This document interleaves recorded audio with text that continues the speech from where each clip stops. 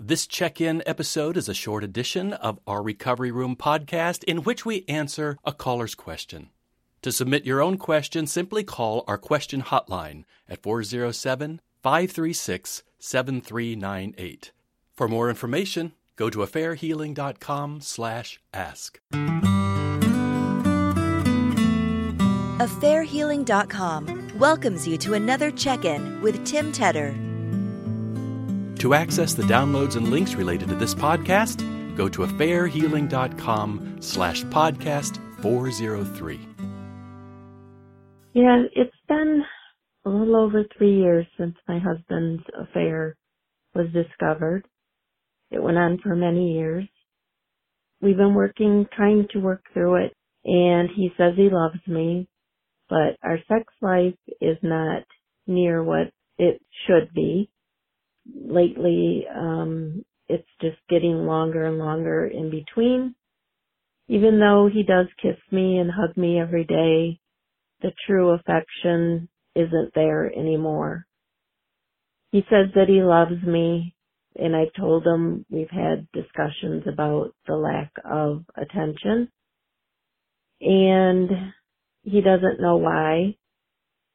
It hurts me that I feel neglected, and I guess I just don't know if I should continue in the marriage or walk away. I know you can't answer that question, that's up to me, but I just want to know if there's other people that have experienced the same thing, the lack of sex after an affair.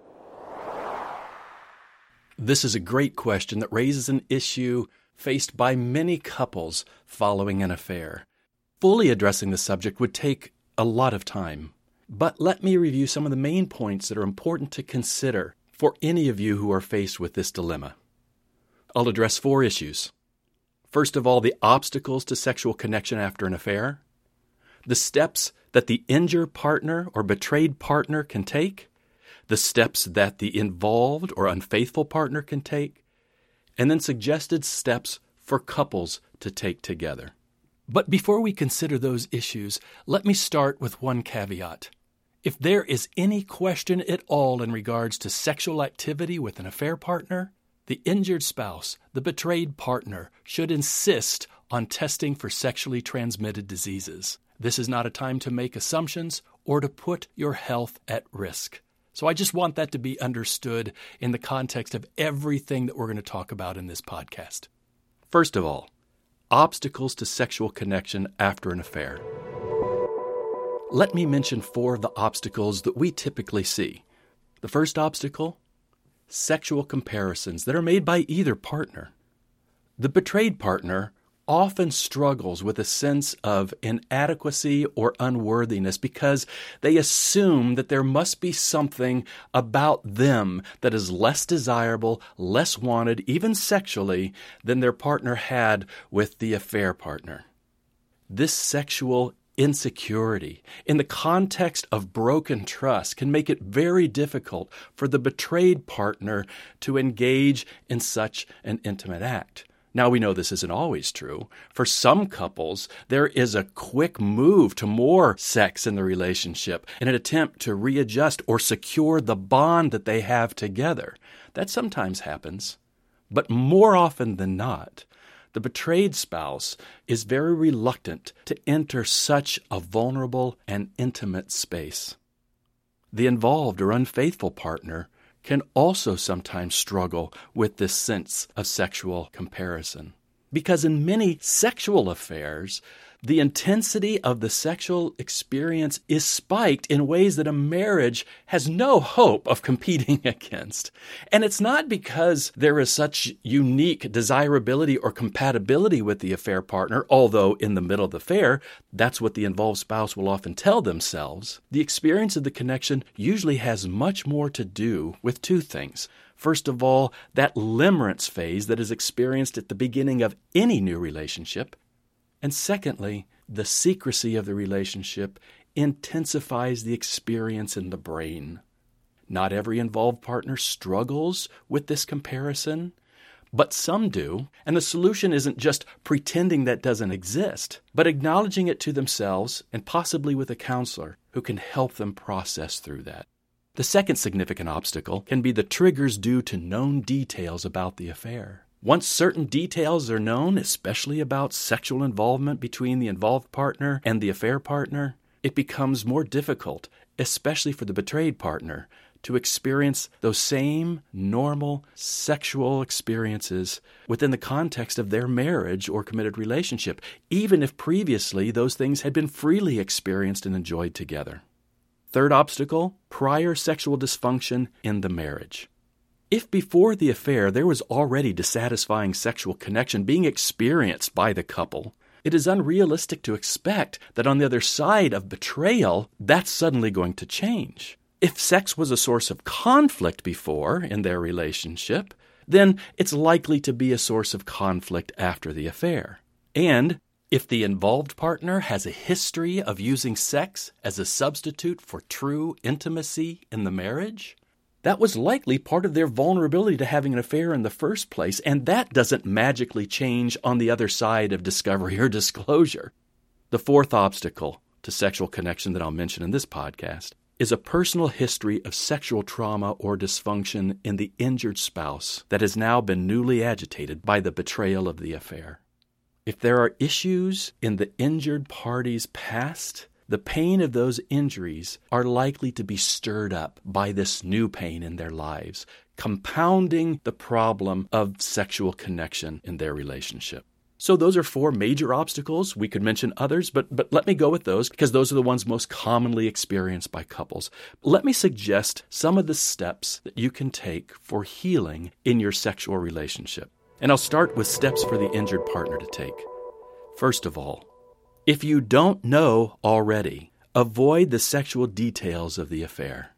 Nearly every week I have a couple sitting in my office, and the betrayed partner, having just recently found out about the affair, is desperate to understand what happened.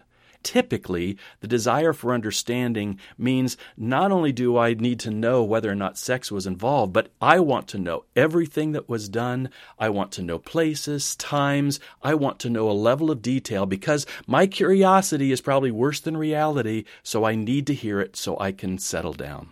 The fact is, the sexual details will do more damage than good. And I could give you testimonies of men and women who fought for the details, and 6 months and 6 years down the road cannot erase the mental images that are now firmly implanted in their mind.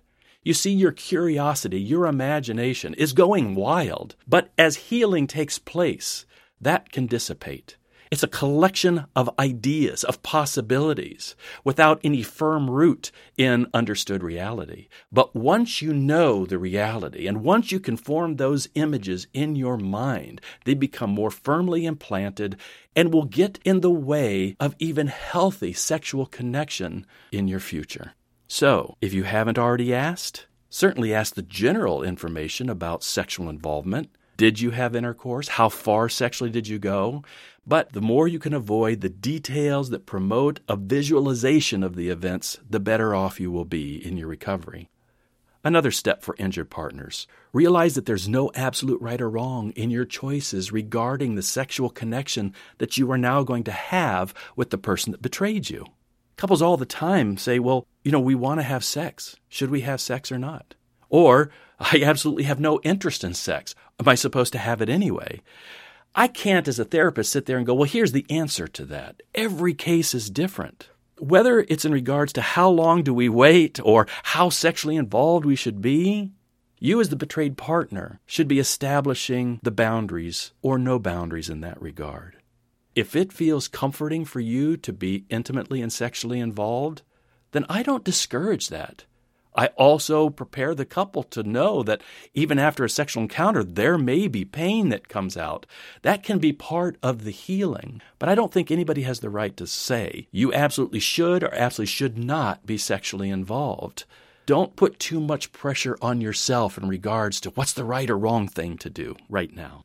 Another step for injured partners. Refrain from sex with a partner who is still involved with the affair partner. If the affair relationship is still going on, even if you're not sure whether they're still having sex or not, you need to establish sexual boundaries in your relationship. Avoid the tendency to think, well, if I have sex with them, then they'll desire me more. It's my way to draw them back in. Don't get into a sexual contest. Respect and value yourself enough to state very clearly, I'm not going to be part of this comparison that's going on. You need to decide what you're going to do. And in the meantime, I'm establishing boundaries.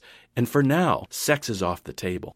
To be part of your healing, sex should occur within a recommitment to your safety and to the safety of your marriage or relationship. Another step for the injured partner, address trauma triggers through individual therapy. Whether you're being triggered with traumas that precede the affair or the traumas created by the affair, if you are finding yourself being stuck in that trauma weeks or months following discovery, I encourage you to get individual help. You've often heard Sharon talk about EMDR as a popular form of therapy that addresses this kind of trauma. Search it out, find someone you're comfortable with, and work through the trauma so that you can move forward.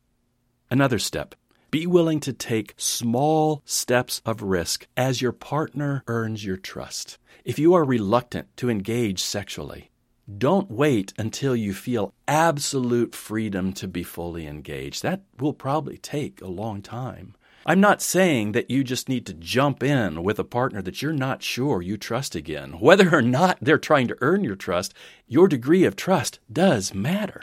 But as trust begins to be established, within that context of re-earning of trust, begin taking steps of risk. And if the relationship can sustain itself as you take a step of risk and you process the results of that step, hopefully it will create a context in which you can gain a new level of comfort and be ready to take the next step of risk.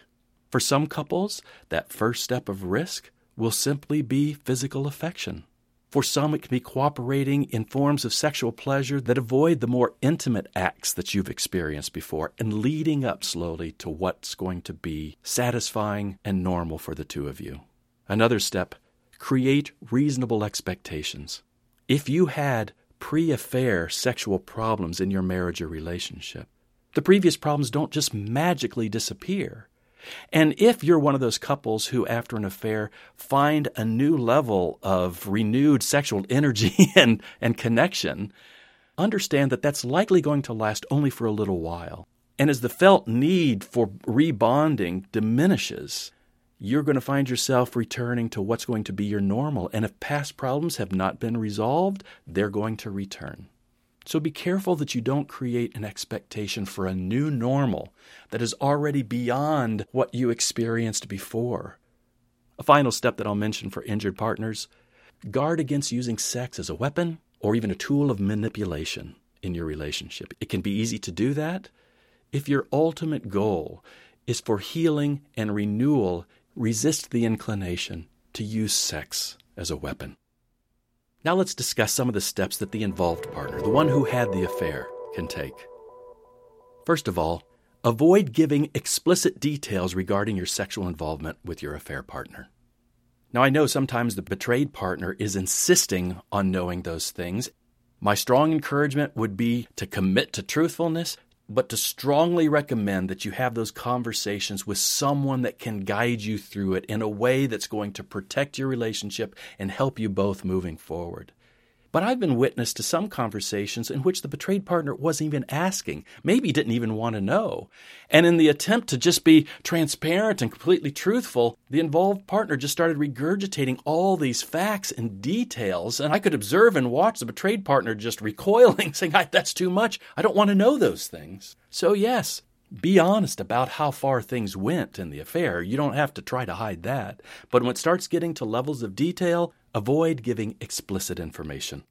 Second step for involved partners, gain insight into the ways that sex became a substitute for vulnerability and true intimacy in your relationships.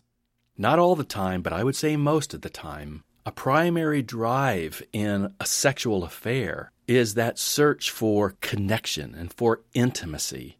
And the argument that the involved partner often gives is, well, my wife or my husband isn't connected with me anymore. Here's someone that I feel connection with. Feels so natural, so normal.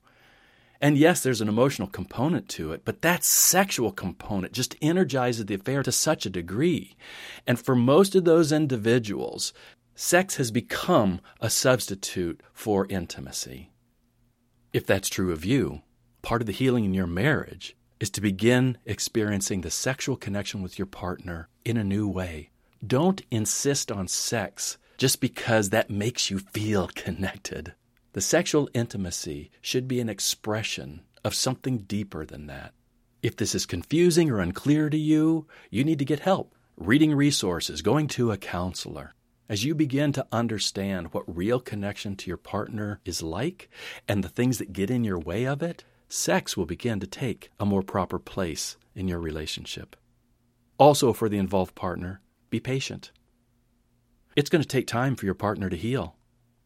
Do not be pressuring for sex on the other side of discovery or disclosure of your affair. Give it time. Let them be the one that's dictating to you what they want and need from you. And if there's a desire for sexual connection and intimacy, you can participate in that. But you should not be the one taking the lead in this regard. That brings me to the next step. Focus on your partner's needs first, emotional and physical. Whatever they're expressing in regards to their physical and sexual desires and needs, that should be your priority, not what you desire and need most of all. You acted selfishly in your affair. Now it's time to turn that focus to what your partner needs from you. A final step for involved partners: be willing to initiate sexual experiences even when your emotion isn't completely behind it. If you know that this is the direction that you want to go, if you know that the outcome of your healing is a renewal in the relationship with this person, just realize that there are going to be times when emotionally there's a lot going on. You're probably experiencing a lot more conflict in your relationship. There may be tethers of emotional attachment with your affair partner that you still have to deal with occasionally. If you are going to wait until your heart is just overflowing with a romantic love for your partner so that you engage with them sexually, you may be waiting a very long time. I think in a commitment to a certain outcome, with a clear vision of what healing looks for you and for your marriage, there can be physical and sexual engagement. Now let me talk about some steps for couples to take. I know there are a lot of resources out there for you to access. We'll be listing some of the ones I mentioned and maybe some others. Simply go to affairhealing.com/podcast403 and you'll see them there. But let me just mention a few. Let me start with this one. Focus first on issues related to clarity and cooperation in your relationship. Don't raise your sexual connection as a primary focus for recovery, either by using that as somehow the cause of the affair or the remedy for the affair. Focused first on clarity, knowing the truth about what happened, about why it happened, about what your common vision for the future is. And as that becomes firmly established and you agree on how you are going to cooperate moving forward, you create a context in which the consideration of sex becomes more productive. And that brings me to the second step. Eventually, explore the question, what can we bring into our marriage that would help us feel more connected and satisfied sexually? Don't be afraid to ask that question. It's an important one. Maybe it's one that you should have asked, years ago.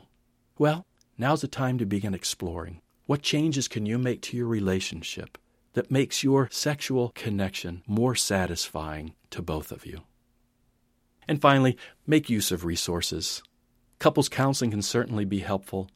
I'm going to upload one exercise for couples who are beginning to explore what does sex mean to us? How can we make this better in our relationship? And it's just a series of conversations you can have that help you consider this. Don't use this as a couple if you're early into your recovery process. Use it if you've gotten to the point where this is an appropriate part of your discussion. I'll upload that exercise. We'll also give some book recommendations that may be of help to you.